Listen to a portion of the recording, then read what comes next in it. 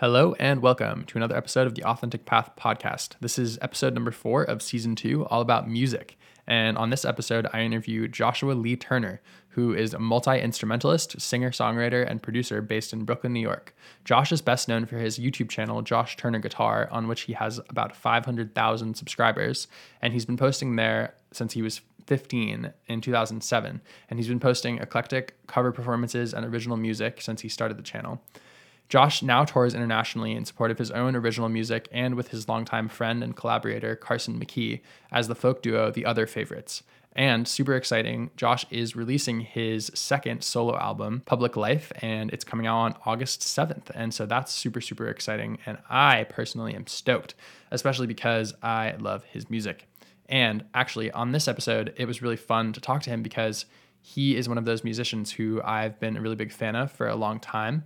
And being able to talk to your heroes is always really cool. So definitely grateful to him for coming on, and I really appreciate him taking the time. And I think this episode was one of the hardest to do for me because I was kind of just like a fan person the entire time. But it was really interesting to talk to him and hear his story and get really deep into what it means to have integrity and authenticity as a musician.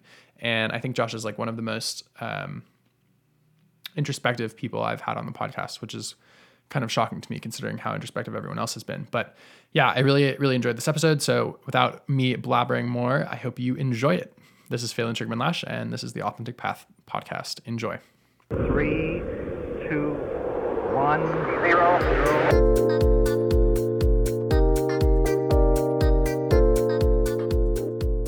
Josh, thanks so much for coming on the show. Super excited to talk to you.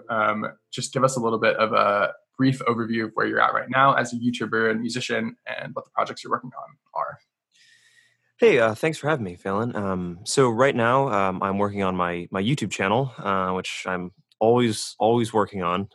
I've been at it for the past 13 years, and there's really no end in sight on that. And I'm also right now in the process of releasing my second full-length album of original music called Public Life, and I'm using the channel as a way to roll that out. I'm trying to sort of integrate the two and releasing the album one track at a time as separate YouTube videos.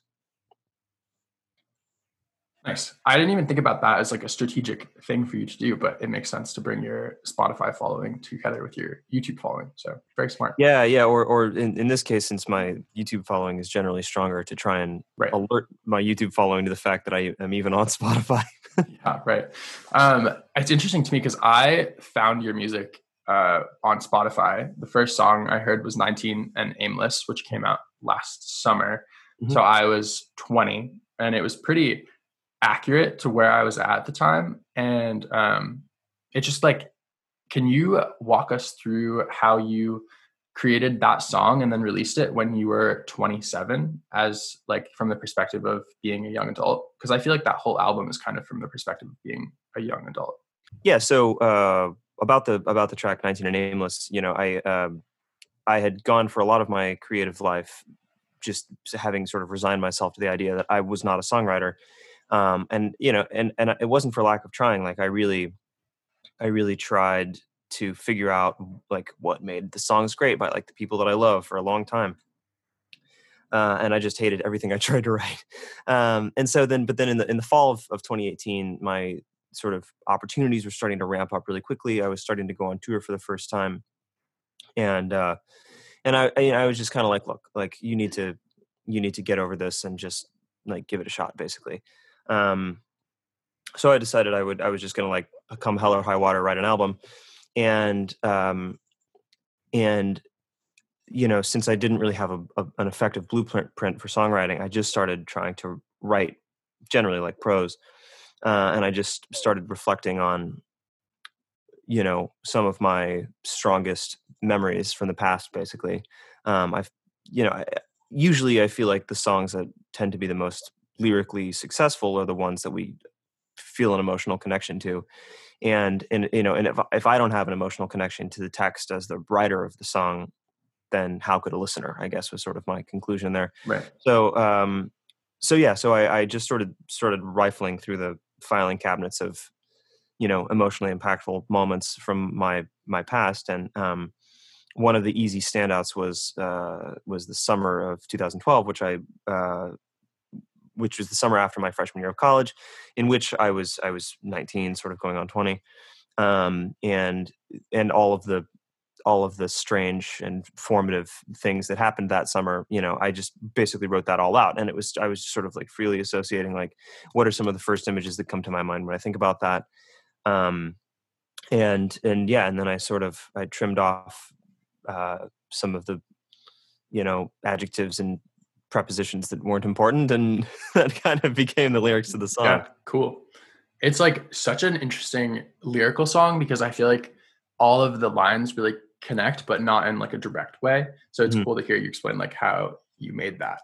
Mm. So that was when you were in college. You went to college for music, right? I did. Yeah.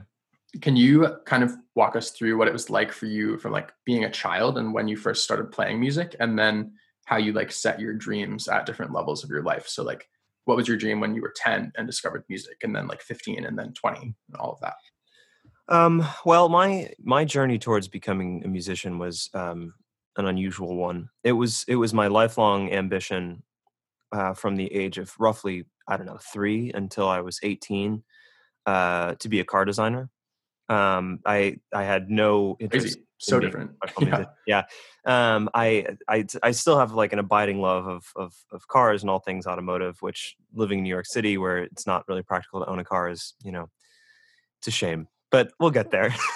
But so no, I mean, I did come from a musical family who exposed me to music early. My grandparents were both musicians, and yeah. So I mean, I grew up. I was put in choirs when I was, 8 or 9. I started piano lessons around the same time. Um, I picked up guitar when I was 13 because my dad had started playing some of the folk music of his youth for me. The Simon and Garfunkel and Crosby, Stills and Nash and so forth, and those recordings were impactful. And and yeah, so it was when I was around 13, it was some combination of probably of Paul Simon and Leo Kottke, the virtuoso 12-string guitar player, who served as my inspiration to start trying to play the guitar. The literal catalyst, which is a story that I've had to tell, um, a lot of times, is that my parents, confiscated my PlayStation for a couple of weeks, because they wanted me to find something better to do with my time, which, all things considered, was probably one of their, um, more solid parenting moves, of all time, because I picked up the guitar during that period of time to try and keep myself occupied. Um, and so yeah, so then just throughout high school, I was playing in bands and definitely was starting to form something of an identity around being a musician, even if I wasn't cognizant of it yet. And yeah, I mean, it got right up until my senior year of high school. I was enrolling for art classes and getting ready to like apply to design colleges and things. And basically, I kind of got cold feet at the last minute. Felt like maybe some of my, uh, art skills weren't really up to snuff, to be applying for colleges and so forth. So I wound up looking for a college that I could just have, uh, a good general liberal arts experience at, and then maybe dip my toes into, a couple of different things along the way if I was interested. So, I wound up choosing Butler University in Indianapolis, which is certainly not prestigious for its music program. But it was a college near where I had been born, so my parents sort of had recommended it to me, and I knew that it was of the size that I was looking for, which is to say pretty small. Um, and Yeah, and I just like the vibe, and so I went there as a digital media studies major, which is one of those, just like, gotta have some skills out in Yeah. the world, might as well be digital media, like, so, that was my major, and I minored in music, just, because I thought, like, well, this is one other thing that I find fun. Um, and so it became evident pretty quickly while I was there that, like, I was taking a lot of pleasure in the music classes and not much in the digital media classes. So, about halfway through college, I wound up flip flopping my major and minor. And it really still, though, wasn't even until my senior year that the reality sunk in that it wasn't just going to be a fun, like, hobby for me playing music. Mhm. Which, like, in retrospect, this all feels ridiculous because, like, my freshman year, I was already like, I was playing in a folk band like outside of school. I was like directing the men's a cappella group. I was like, singing in all these choirs. Like I was doing all these things. Like, it should have been obvious to me, but it really was not at all. And so it was sort of at my my girlfriend at the time, who I'm still dating's urgings, that she was like, you need to just like go be a professional musician. Yeah. You like this is clearly like just like your thing. Like you need to go do it. And so I like sort of kicking and screaming, realized that she was right. My senior year of college when I was 22. Yeah. And so that sort of began the trajectory, like just in the nick of time. That was the turning point from where it stopped just being something that I was doing for fun, with friends, and turned into like, okay, this is going to be the thing that I try and make money on, and that I'm going to be doing for a very long time. I mean, part of the reason that I was so reluctant about it was because I enjoyed music so much that I was afraid that doing like a conservatory like experience would ruin it for me. Yeah. And I don't know what a conservatory experience would have been like for me. I don't know if I even could have gotten in. But I am really grateful that I went to a college that allowed me to take as many classes outside of music as I wanted to, basically, because in many cases those wound up becoming some of my favorite classes and favorite professors and so forth. And all things considered, I mean, it's like, I don't know, I consider that a pretty defining part of my identity, that like I'm a musician. I love music, but if I go to a party that doesn't have any other musicians at it, I'm not just like standing in the corner being like, who wants to talk about, Right. harmony and triads and like whatever else, so that is kind of where the musical, that was the long and winding path for me, of realizing that was what needed to happen, basically. Cool. It was nice because when you were talking about your girlfriend telling you need to go be a professional musician, I was about to ask you if at the time you remember anyone telling you that you needed to go be a professional musician. So that worked out. It's interesting on your path because it seems like a lot of the turning points were kind of accidental for you, or like almost retroactive. Like you looked at them and you were like, oh yeah, like obviously, right? But yeah, absolutely. And I think that there's like a Steve Jobs quote from he gave a speech at a commencement speech, and it's like, you can only connect the dots in retrospect when you're looking backwards at your life.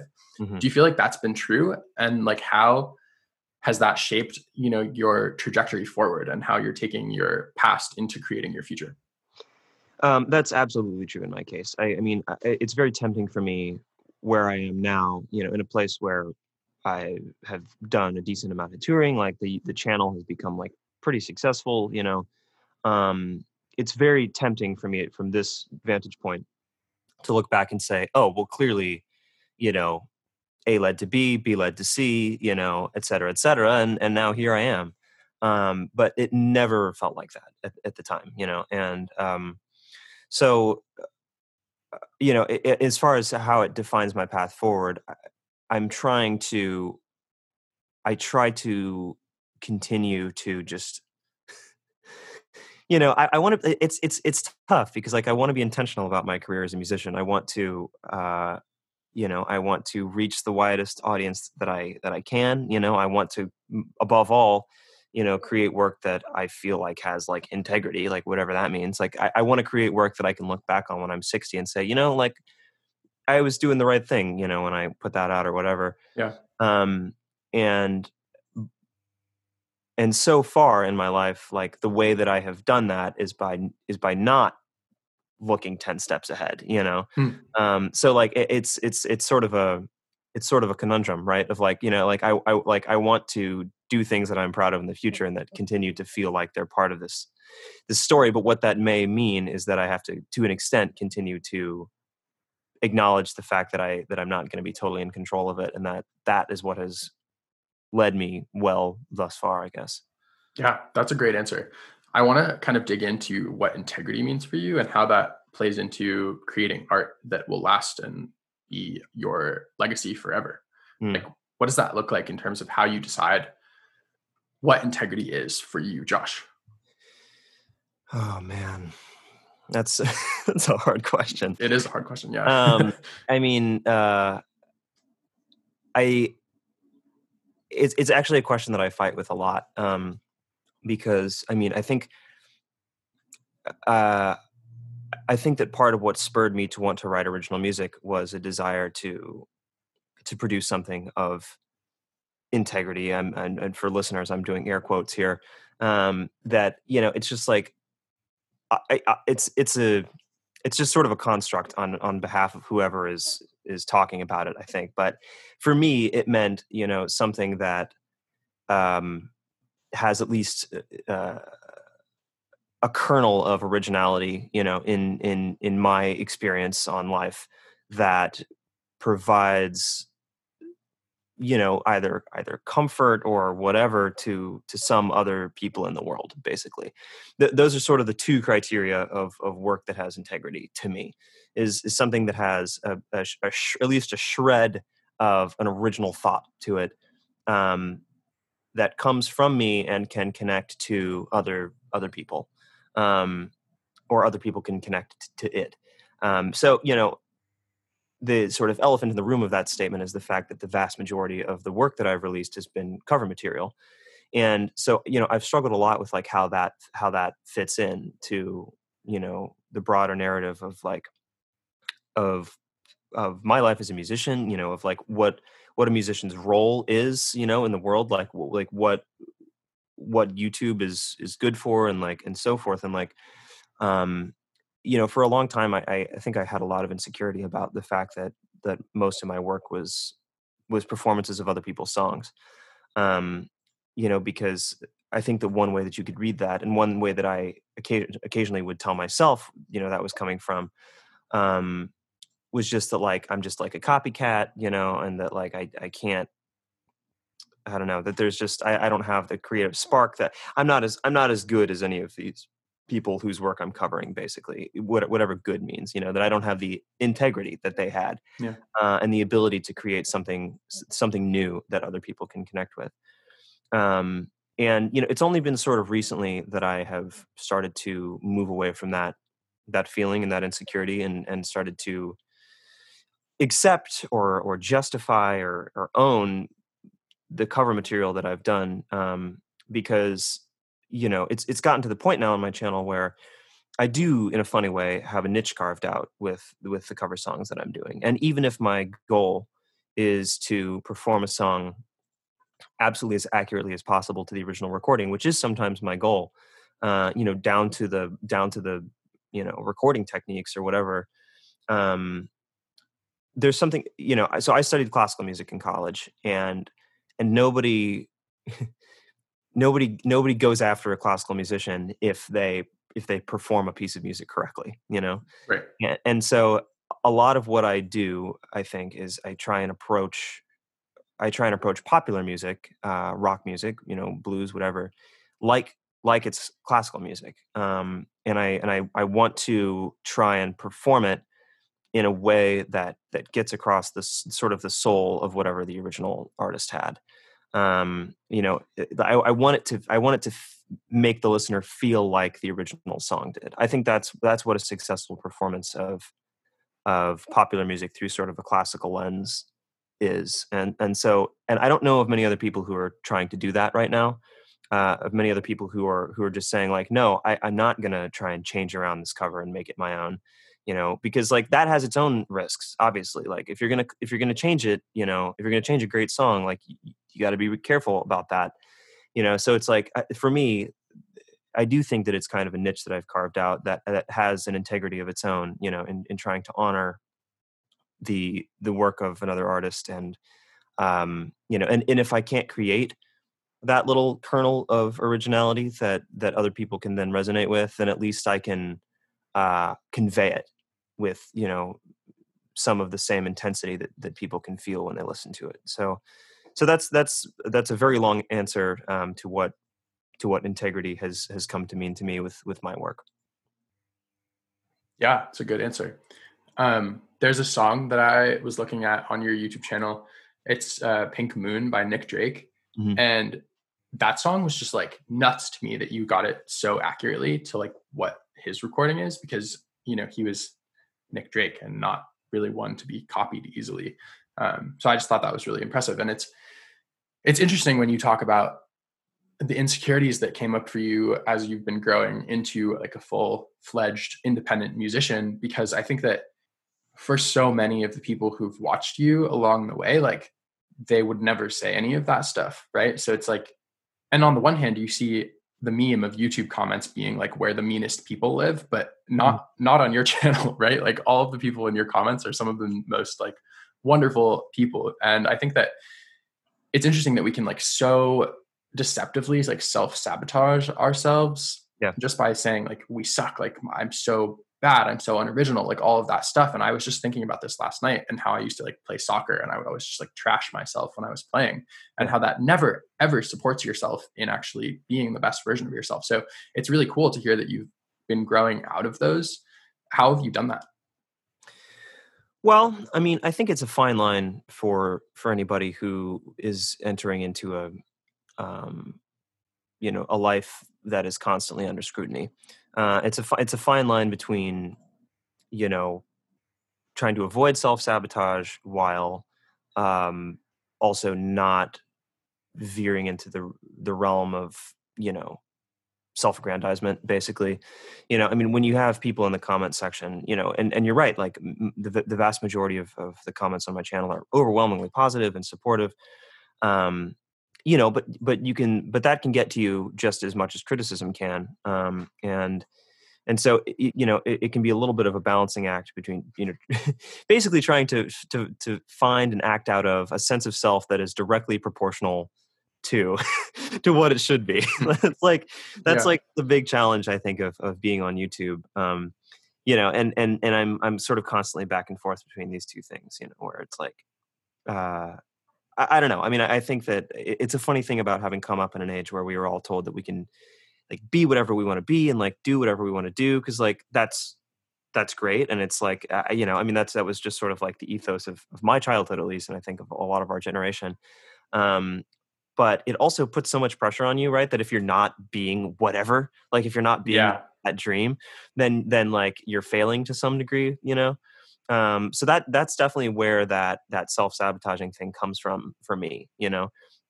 It's like, it's funny because I know that was so much not the intent of our parents' generation. It wasn't for it to be twisted like that, but it becomes this sort of bizarre motivator that's like, well, because I can be whatever I want to be, like I better not squander it. Yeah, Um, totally. so yeah, so I don't know. I mean, I don't have a perfect answer, and I definitely find myself more on one side of the line or the other between self-sabotage and a unnecessarily inflated sense of ego about having, I don't know, like, but how else can you? It's. I wish that I was totally immune to what other people thought about me and my work. But at least at this point in my life, I'm not. So Yeah. This conversation that we're having right now is like everything that I'm interested in, like about authenticity, integrity, self-sabotage, all of that. And what you were just talking about, how when we were growing up, our parents and families were like, be anything, be what you want to be. I never thought about how that might connect to our mental health now, and why I'm even like starting this podcast and wanting to like Mhm. help coach people on authenticity. It's like that is like the fundamental foundational thing that probably affected so many thousands of people in our generation Yeah. into like thinking that we're not good enough because we're not doing our lives as authentic as we think we should be. Mhm. That's crazy. Yeah. I don't really have a question. That was just like blew my mind when you said that. So it's cool. Um, I want to like, I guess, go away from that amazing concept of just talking about authenticity, because we can circle back around to that later. And I want to just touch on your experience with Carson and the other favorites. So how did you guys meet? And then what's been your journey together over the years? So Carson, I guess for the sake of listeners, is my sort of longest musical collaborator. We're in a duo together called The Other Favorites, that have released a couple albums and do live streams and stuff like that. But so Carson and I met backstage at our 8th grade talent show in Charlotte, North Carolina, Alexander Graham Middle School, That's awesome. and yeah, it really could not have come. The two of us meeting could not have come at a more important moment, I think, in both of our lives, because I had, so my dad worked at an electricity utility company, and so we moved around a couple of times when I was a kid as a response to like mergers and acquisitions and so forth. And so I had only been living in North Carolina for about 6 months at the time that I was auditioning for the talent show, and I had moved the summer before eighth grade, which for anybody who's ever been in eighth grade is a horrible time to move. it's a A horrible horrible time in general.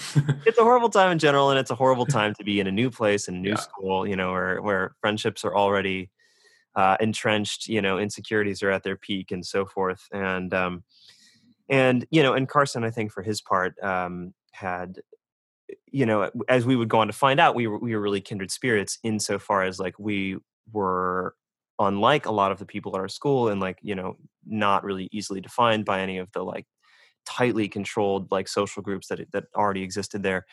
And so we met 6 months into that tumultuous for me eighth grade year, and he went on and he played a Howie Day tune, and I played a Davy Graham tune, and there was actually a third guy in the audience, a mandolin player named Cole, and this was in North Carolina, where it's plausible that there is a mandolin player, sitting in the Right. audience in eighth grade.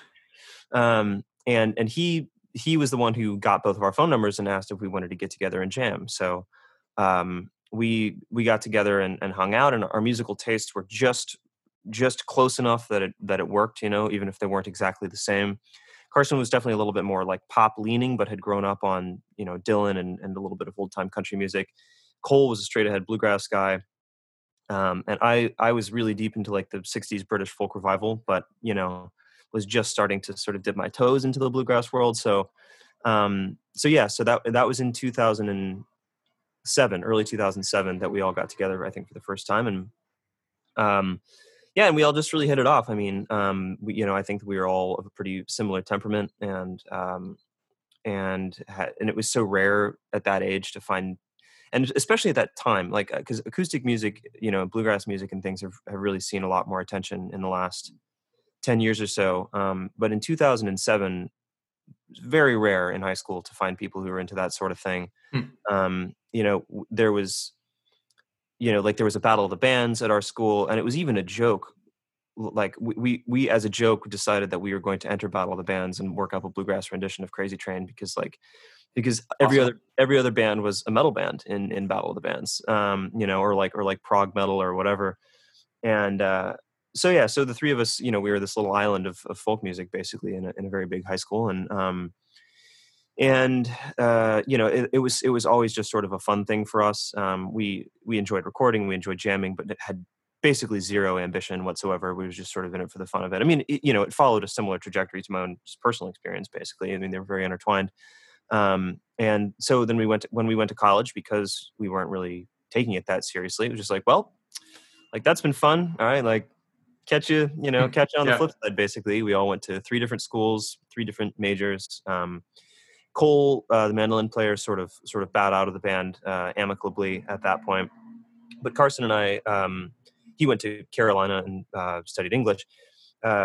Continued to try and get together whenever we were back in town and so forth. And there are some videos from that time period, from the 2011 to 2015 time period, that would make it look like we were together more than we actually were, because in fact, every time we got together, we would record a couple of videos. Gotcha. But so yeah, I mean, we stayed on good terms, and then when we both graduated, it was sort of this, big question in the air of like, well, we gonna do this thing, like we're gonna try and make this work, because by that point, the YouTube channel and a lot of the videos that we'd made had kind of snowballed. And we even had this crazy experience in 2015, right before we graduated, where we had done a cover of Larger Than Life by the Backstreet Boys, on banjo and guitar. And 2 of them had seen it and asked us to perform with them Wow. for their induction ceremony into the Kentucky Music Hall of Fame, which I didn't even know that existed. But so we wound up working up quartet arrangements with Brian and Kevin of the Backstreet Boys of Larger Than Life, and Whoa. I Want It That Way with banjo and guitar. That's um, awesome. so yeah, I mean, it was sort of like, what we probably needed to do was sort of like nipping at our heels a little bit. It was like it was starting to become like more and more apparent, with things like that happening and so forth. And um, but I think we were both just afraid of failure, and so reticent to start until we felt like we had a really good shot. And so I moved to New York a year after college, to start to try and pursue a different band actually that I was in at that time that I had formed during college. Carson went and taught English in France for a while, and then when he returned, it was basically like, well, like Josh is in New York, like I guess that's like my prospect, at this point, or at least my strongest prospect. And so he moved to New York. The first band that I'd moved here with, my college band, didn't really pan out, and but Carson hung around, and that was in fall of 2016, and then in fall of 2018, we wound up connecting with a booking agent through another YouTuber friend of ours, and it's just kind of been nonstop since then. Very cool. Yeah. One of the things that you talked about briefly is the fear of failure and what that like stopped you guys from releasing music and, just kind of making it happen and going in on it. But it's interesting to hear you say that, because for me, like when I look at your story, there's so many points along the way that you could have bowed out to fear of failure, right? Like even just trying out for the talent show in 8th grade, right? Like that's something that I didn't do because I was too afraid. So how have you over and over again, like defeated the hurdles of fear in your life and kept going towards what you want? Well, I mean, I think that it's come from a couple of different places at different times. In the case of the 8th grade talent show, when I was talking about the balancing act between self-sabotage and runaway egotism, that was definitely motivated more by the by the egotism side of things. I think I was of a pretty firm conviction that I was the best guitar player in 8th grade at that school, which is neither here nor there. But so to me, it was just like, well, like Yeah. time to let these Luddites know who Davy Graham is. That's not the word I'm looking for. Yeah, these these ignorant people. I was very like, these students know who Davy Graham is. That was definitely where that was coming from, and it was like also just like a little bit of bitterness about like I bet they're gonna hate this, some like real music. Very petty, Right, very right. petty emotion. It's 8th grade. But and then in the case of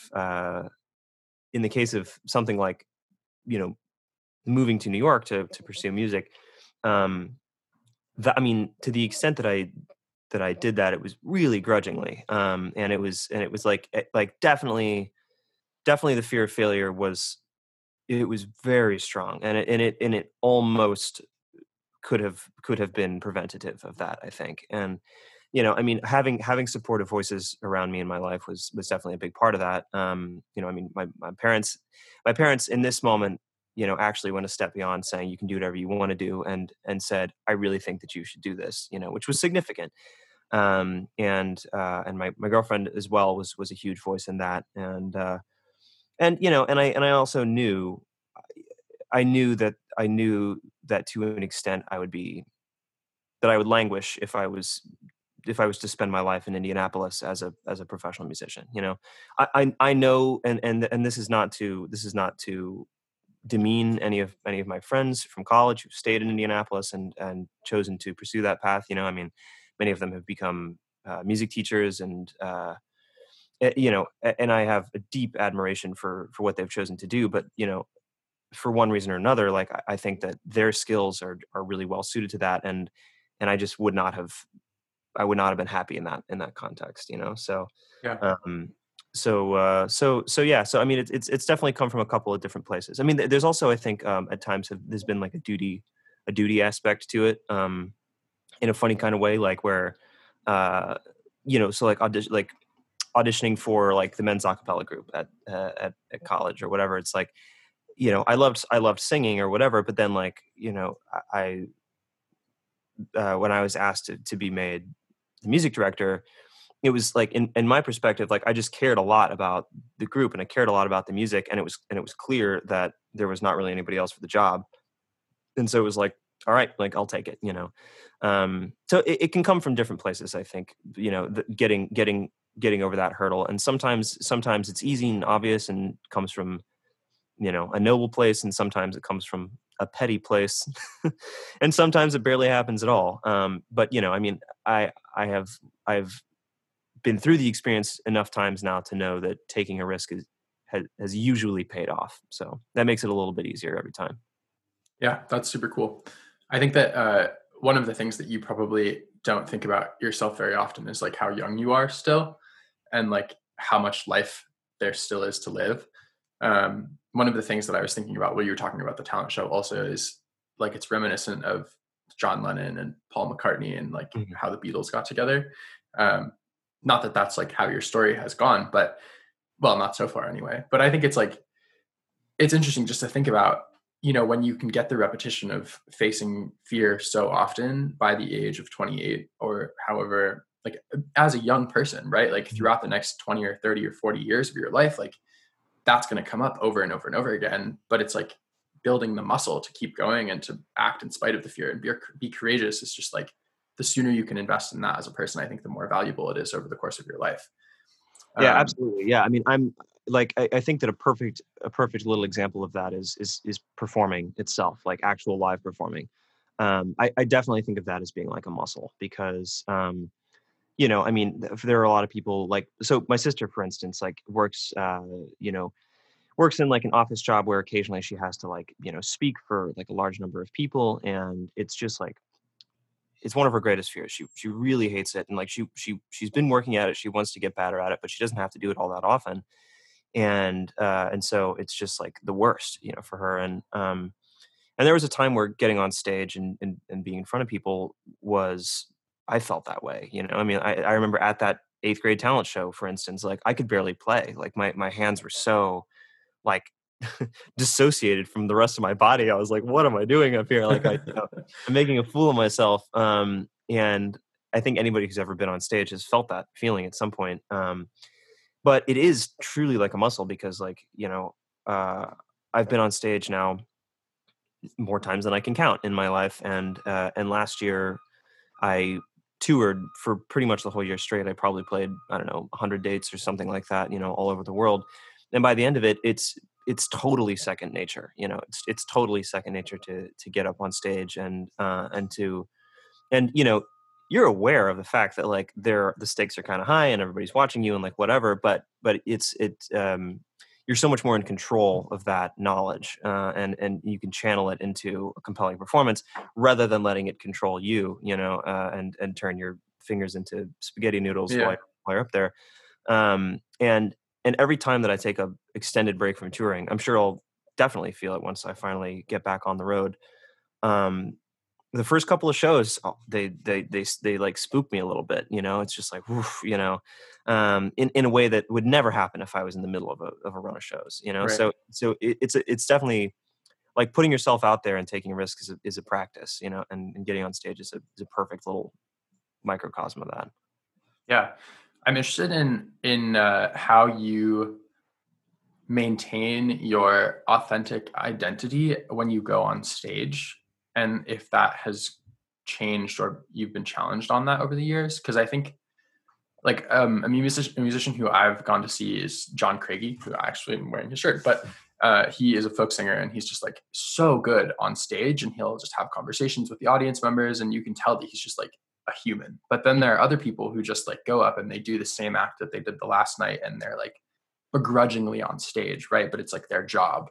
And so Mhm. I'm just wondering like how you connect with the heart of yourself when you're presenting yourself in front of people, and if that's changed over the years. Well, you know, it's something that I've thought about a lot, and it's sort of something that I am delving into on this album. I mean, the reason that I called the album that I'm currently releasing Public Life is because as a musician, and particularly as a musician who records and films at home extensively, um, very little remains private, you know, Mm, and that's, you know, it's true. It's true as well when you're on stage, and it's this tough thing where, you know, what people want, or at least what I understand people to want out of me or almost any musician, is the ability to see something authentic, and the ability to say like, this is a real guy who's just like getting up there and like, telling his stories and like whatever. That's what I want, if I go to see a show. I don't want some person who looks like they're spouting the same thing they said for the last 50 nights on tour, Um, but there's always an element, but it's still a performance, Right. basically. Anytime that you're on stage, it's inherently you're performing a version of yourself. You know, anytime I'm in front of a camera at home, I'm performing a version of myself. It's a selective. It's like a selective reality, basically, that you're tailoring for your audience. And so yeah, so when I get on stage, I try and speak to people as if I know them. I try and have a rapport with Carson if he's with me. That would be as if we're sitting in our living room, but I don't know them and we're not sitting in our living room. And so there's always a little bit of like suspension of disbelief required, I think, to enjoy that as a fan. And in the nights where, we're feeling good, the audience is feeling good, like there's no question about it. Like it just feels like it. I don't know. It's like Yeah, yeah. how do you define authenticity? You can just feel it, right? Like I'm not having to work to present a version of myself to the audience. It's just like I'm just up there and I'm performing. I don't want to say without thinking, but like Yeah. without having to think about what the audience thinks of me, Right. And yeah, I don't know. But it's so tough though, because like you do have to be selective about what you choose to give away to the audience. Yeah. Because like Carson and I, like one of the sort of hallmarks of our shows is that afterwards we always stand at the merch table for basically as long as people want, and meet people, shake hands, sign things, whatever.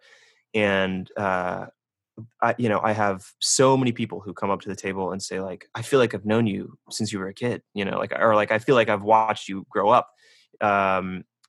And it's tough because like on the one hand that means I've succeeded, in making this person feel like they're really connected to me and they really know me. But on the other hand, there's a part of me that wants to say, but you don't, Yeah, right. you don't know me. And and I don't want you to act like you know me, right? Like Yeah, it's my yeah. job to act like I know you. But when people like, or they'll just like throw their arm around you, or whatever, or just like, or just like start like asking personal questions or whatever, and it's like, nope, like you've taken, like I've taken it too far, or they've taken it too far at this point, Yeah. of like of this sort of selective authenticity thing that is an innate part of being a performer. So yeah, I don't know.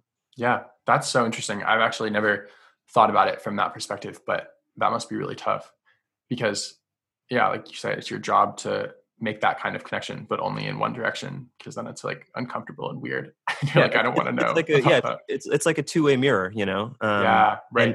and people have been watching me grow up like through this two-way mirror for however long, But it's and only into like one room of your house. exactly, yeah, Yeah. yeah, and it's only into the version of myself that I've chosen to put on the internet, basically, Right. So yeah, it's Yeah. a weird thing. Yeah. I'll bet. Do you ever find yourself? So there's a song on your new album called 319, which I think is about touring, right? Mhm. Yeah. Do you ever find yourself kind of dissociating your real self from your performative self in your life? And then how do you like grapple with that? I don't think that I have ever felt fully dissociated between my performing self and my sort of other self. Yeah, I mean, maybe it's too strong a word. well, I mean, I know what you mean. I know what you're getting at, but I mean, I do have to, I do have to flip a switch in my brain, definitely, when I'm at home versus when I'm on tour. And the way that tour feels to me, I've toured in a couple of different contexts now, whether I'm driving the car, planning the routing, booking the hotels, like doing everything, or like in just a couple of tours I've been lucky to do where like, you know, we're on a big coach bus and it's totally like we get per diems and like everything. You're still at work the whole time. Right. You know, like any time that you're surrounded by your colleagues or, you know, there's somewhere that you're accountable for being, you know, you're on the clock basically constantly. And so there's definitely a switch that flips in my mind, and I see the world differently, and I think differently, and I behave differently in that mode. Um, and it can be difficult, definitely, especially when I'm trying to reconnect um, with, you know, my girlfriend or people who are outside of that realm, you know, and that's specifically what 319 is about. Is like um, I have to unflip that switch for a period of time to like get on the phone, Right. you know, for instance, if I'm about to go on stage, you know, and I'm in that mode of like intense focus, you know, about like this is what I have to do. Um, I'm probably going to be like an unpleasant person to talk to, and I'm going to be emotionally inaccessible because like I'm I'm I don't know. It's like I just have to. Like I have to put the walls up a little bit, you know, like in like Yeah. what we were just talking about. I have to be on my guard, kind of. Um, you know, um, so yeah, so that can be really challenging. Definitely, like trying to engage that mode and disengage that mode. You know, it can't always happen sort of at the drop of a hat, and it can occasionally be um, painful either for myself or for other people. You know, but I wouldn't necessarily like. But it's still a part of me though, you know. It's Yeah. not Right. like it's not a false persona. I mean, it's a side of who I am. So you know, so I've just been it's taken practice to just navigate that and like and accept that like that person is important in that context and like isn't, you know, isn't just like doesn't exist to just like be an asshole to like people at home and like people I care about, but it's just like there's a time where this approach to life is important, and then there's a time where it really is not acceptable, you know. Yeah. And just like knowing where the difference lies is, yeah, has been an ongoing process. Yeah, for sure. Sounds tough, but I mean, it's like also really cool. So I have confidence that just after this conversation, you will be fine in the future because of the amount of time you put into thinking about integrity and authenticity and how to serve those around you. So I think like those are the important questions to ask in any situation in life, but especially when you're well known by people. So Thank you. yeah, not worried. I want to kind of just like bring it a little bit more to a lighthearted part of conversation and just ask like what other things you're interested in, because I found that a lot of musicians who I've talked to are actually interested in like a ton of other things. Like you said, cars earlier. So like just quickly, what are some of your other passions that you don't really talk about as much? Well, yeah, I mean, you know, cars can't really be overstated. If you were to look at like my watch history on YouTube, it's like probably 50% automotive channels. That's awesome. And you know, I finally just got out of New York a little while ago, and my was able to go visit my parents for a little bit in Indiana, and they have a red 1968 Volkswagen Beetle that was my great grandmother's originally, and I grew up in that car. I learned to drive stick shift on that car, and so like it just like it's like in the Grinch, you know, where his heart grows 3 sizes. Like every time Nice. I like be around that thing, that's what it feels like. So another passion of mine of the past couple of years has been cooking, actually, and I tried to reflect that a little bit in some of the videos for this album that I'm putting out. You know, since it's sort of set at home and it's supposed to, you know, be at least some curated form of authenticity, and yeah. So I mean, I really like roasts, like things that will just like cook over a long period of time. I don't know. And I just like, there's nothing I love more on like a Sunday afternoon, especially if I've been doing music stuff all week, than to just like do a recipe that just like is needlessly laborious and takes takes like a day or two. Cool. You know, it's like eating the meal is great, but it's definitely just like the process of cooking is a very zen thing for me. Yeah. It's actually, you know, if it feels a lot like the music making process to me, you know, where it's like, you know, it's almost like the dish itself, like the final dish is like a recording, or it's like the performance, and like cooking it is like the arranging process and the rehearsal process, I guess. Where it's like, yeah, I don't know. I don't want to overextend the metaphor, but I That's think cool. Yeah. they scratch a sort of similar itch for me. Yeah, I mean, and then, beyond that, I enjoy reading. I don't read enough. My girlfriend worked in the literary world for a long time, so we've always got sort of the latest and greatest literary fiction floating around the apartment. Cool. So that's something I've been enjoying. Read a book a little while ago called Severance, by an author named Ling Ma, that interestingly was written before COVID, but is about what New York would be like if there was Wow.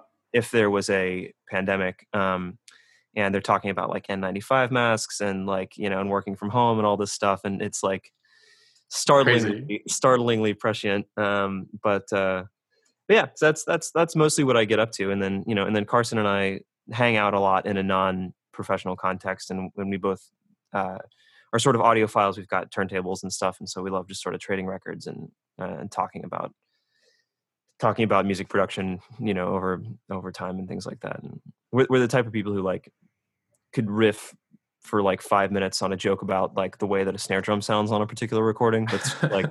That's just like our like sense of humor, I guess, at this point. So yeah, I guess when you spend so much time in music, you just become like inebriated with it. Yeah.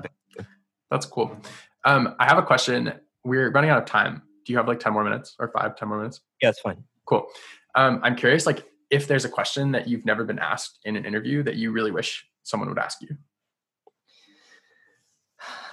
I actually saw that when you sent these questions over earlier, and I thought about it, and the short answer is no. I don't think I have such a question. I appreciate you asking, but I continue to be pleasantly surprised by the questions that people ask me, including yourself. So no, I don't think so. That's nice. That's good to hear. The last podcast I did, someone at the end was like, "Oh, you missed this big thing," and I was like, "Oh shit!" So I just wanted to make sure. Cool. So just to wrap up, then, what you answered this earlier, and you said like you can just feel it when you're being authentic, but I want to kind of flesh it out a bit because that's the point. So how do you know you're being authentic, and what does it mean to you to be authentic? It's such an abstract word, right? Like, I obviously like it's sort of the ethos of your podcast and what you're getting at, but I'm inclined to think that almost everything is authentic. Almost everything that we do is authentic. I mean, as somebody who has made a life in large part performing other people's music, I have to have a pretty broad definition of what authenticity is. But I generally think that if you're doing something and it feels good, basically, then it's authentic. I mean, I think if there's nothing that sort of catches in your stomach about like, like, oh, this feels like kind of weird, or like, yeah, like, or whatever, then it's authentic. I mean, I think that it can look like different things, and it can mean different things in different contexts, like on stage, like we were talking about. I mean, I think if you're not having to think about what to say between songs, if you're not having to think, should I play that like here? Should I not play that like here? You're probably being authentic, right? It's like it's a buzzword, but it's like the state of flow type of thing, that people talk about, right? Like, obviously, nobody's lucky enough to be in a state of flow every time you get on stage. And there are some nights where you really have to, if I've done my job well, from audience to audience, nobody can ever perceive a difference between how I feel. Like, right. I would love for every audience to be of a full conviction that what I'm experiencing is authentic. But the reality is that some nights I have to put in work to make whatever I'm doing seem like it's just coming straight out of the heart, like it's all totally second nature. Because I know that there are some nights where it does feel like that. There are some nights where it's the easiest thing in the world. The set's over in 5 minutes, feels like it's over in 5 minutes. And that that has to be authenticity for me, is the performances where you just, there's no hesitation, you just, yeah, and the audience, like the audience is right there with you. I feel like there's no way to describe an abstraction, but with other abstractions, I guess. Yeah. But yes, I mean, with performing, that's what authenticity is, and just with music in general, it's maybe an even harder question, because I think that every musician and really every artist is struggling for their whole career to get at what it is that sets them apart from every other person that's tried to do what they do. Yeah. Um, there are so many people like, you know, uh, Van Gogh or like or Beethoven or whatever, where you're like, oh, it's so obvious, like that's a Beethoven piece, like it screams Beethoven, like, or that's a Van Gogh, like nobody did flowers like that or whatever. Um, and I think that they probably reckon with that as well at times, and I'm sure that Totally. there were other artists that they were inspired by and maybe were trying to emulate. But the magic moment is when people stop saying, "Oh, this looks like blah blah blah," or "This sounds like blah blah blah," and that's the moment that I think that you become authentic. Like, Beethoven had dozens of influences, but he just added this little thing to it that like made it be Beethoven.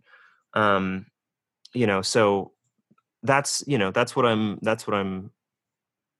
working towards, and that's what authenticity is for me, Cool. is trying to leave a legacy that is at least a little bit unique, and I think that can encompass cover music as well as original music. If you're performing covers in a way that nobody else has, if you're putting a unique stamp on an existing composition, then that can have as much merit as something that you've created yourself, I think. And um so yeah, it's like no idea is ever truly original. um but when you can take the sum of your influences and refract it through your own identity in a way that feels just even a tiny bit new, then that tiny 5% or whatever, that's authenticity. Yeah. I love that. I was going to say regurgitate, but you said refract, which is a way better word. um, yeah, I think that's beautiful. It's kind of like the collective intellectual and spiritual evolution of humanity, really. It's like, Basically, yeah. yeah, which is awesome. To feel like you have contributed to that, I think, is to have been authentic. Yeah, that's dope. Awesome. Well, that's a great place to wrap up. I want to give you an opportunity to share where people can find your work, all of the different places that you might want to connect with people. So yeah, go for it. Yeah. So you can find me at Josh Turner Guitar on YouTube. There is a country singer with a beard and a very low voice who will possibly come up as the first search result. I'm working on that, but I am the clean shaven one. I am on Spotify as Joshua Lee Turner, which is my full name, and you can also find the music of The Other Favorites on Spotify under The Other Favorites. The Other Favorites music is on my YouTube channel as well, and I'm also on Instagram at Joshua_Lee_Turner. Perfect. Oh, Josh, and my new album Public Life will be out on August 7th, available everywhere for streaming and on CD for those who still have it. And there's a vinyl that is in the works that I'm getting the test pressings of today, actually, and the release is coming, but it's TBA. cool. Super exciting. Yeah, I'm so excited to listen to the new album. I've listened to most of it, I think, already. Yeah. But yeah, cool. Josh, this has been honestly such a good conversation. I think that we've delved into like really important topics, and I really appreciate your vulnerability and authenticity and integrity in answering the questions. So thanks so much. Thank you for having me, Phelan. Hey everyone, thanks so much for listening to that episode of the Authentic Path podcast. I hope you really enjoyed it, and I loved hearing Josh's story, so I hope you did too. It would be awesome, and it would make such a huge difference if you could take 1 minute or 2 minutes and just go review the show on Apple Podcasts on the app. It makes a huge difference to listenership and to me in my life, so I really appreciate you doing that. And without further ado, which is I think the thing that I say most on all of my podcast episodes, I hope you have an amazing rest of your day and that you learned something today. And as always, stay authentic to you. This is your host, Phelan Sugarman Lash, and I'll see you next time.